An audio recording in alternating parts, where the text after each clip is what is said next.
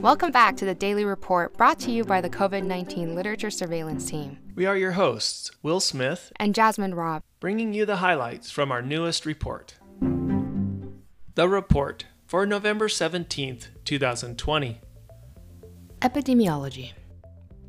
Persistent fatigue following SARS-CoV-2 infection is common and independent of severity of initial infection, according to a study done by immunologists and infectious disease specialists at St. James Hospital in Dublin, Ireland. They examined the prevalence of post-COVID-19 fatigue in 128 patients who had recovered from the disease, using their fatigue score, or CFQ-11. They found that 52.3% of participants met the criteria for fatigue at a median of 10 weeks following initial symptoms, and that fatigue was associated with the female gender and pre-existing depression or anxiety. But data showed no association between the total CFQ-11 score and age, disease course, or laboratory measures of inflammation. These results suggest that post-COVID-19 fatigue may be more prevalent than previously understood, and authors advocate for further research among those with previous SARS-CoV-2 infections.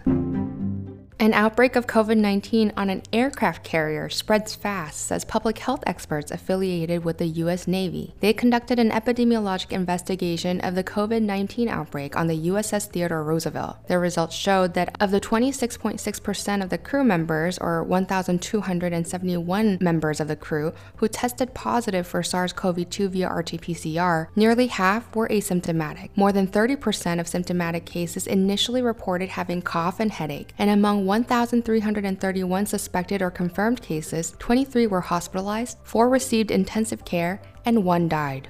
The author suggests that the confined and densely populated areas, as well as a relatively high number of asymptomatic cases, may have contributed to the fast spread of COVID-19 on the aircraft carrier.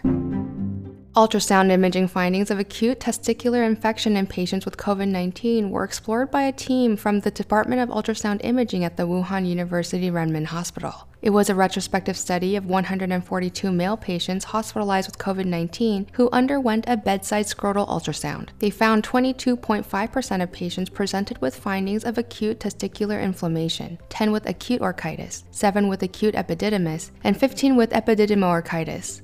There was a higher frequency of testicular infection findings in men greater than 80 years old and in the severe COVID-19 group. Authors suggest that SARS-CoV-2 may infect the testicles and/or the epididymis, and recommend clinicians be aware of these GU manifestations. Transmission and prevention. United Kingdom's definitions of vitamin D sufficiency and recommended supplement dose are set too low. UK physicians in infectious disease, endocrinology, respiratory, and gerontology conclude that the original threshold goal for vitamin D sufficiency at 25 nanomole per liter is too low and not evidence-based, suggesting that it should instead be set at 50 nanomole per liter and recommend supplementation with 800 IU per day. They speculate vitamin D deficiency is a risk factor for COVID-19 and advocate for an increase in the recommended vitamin D supplement dose.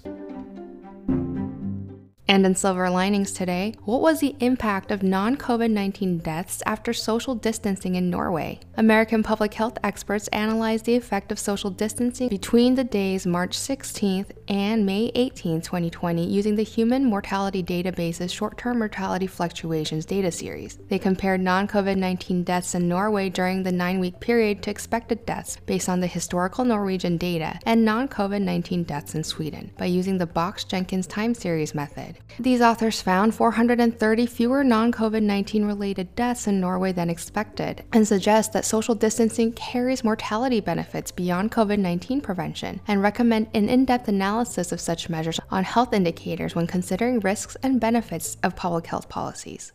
That's all for today. Thanks for listening. Continue to stay informed with us.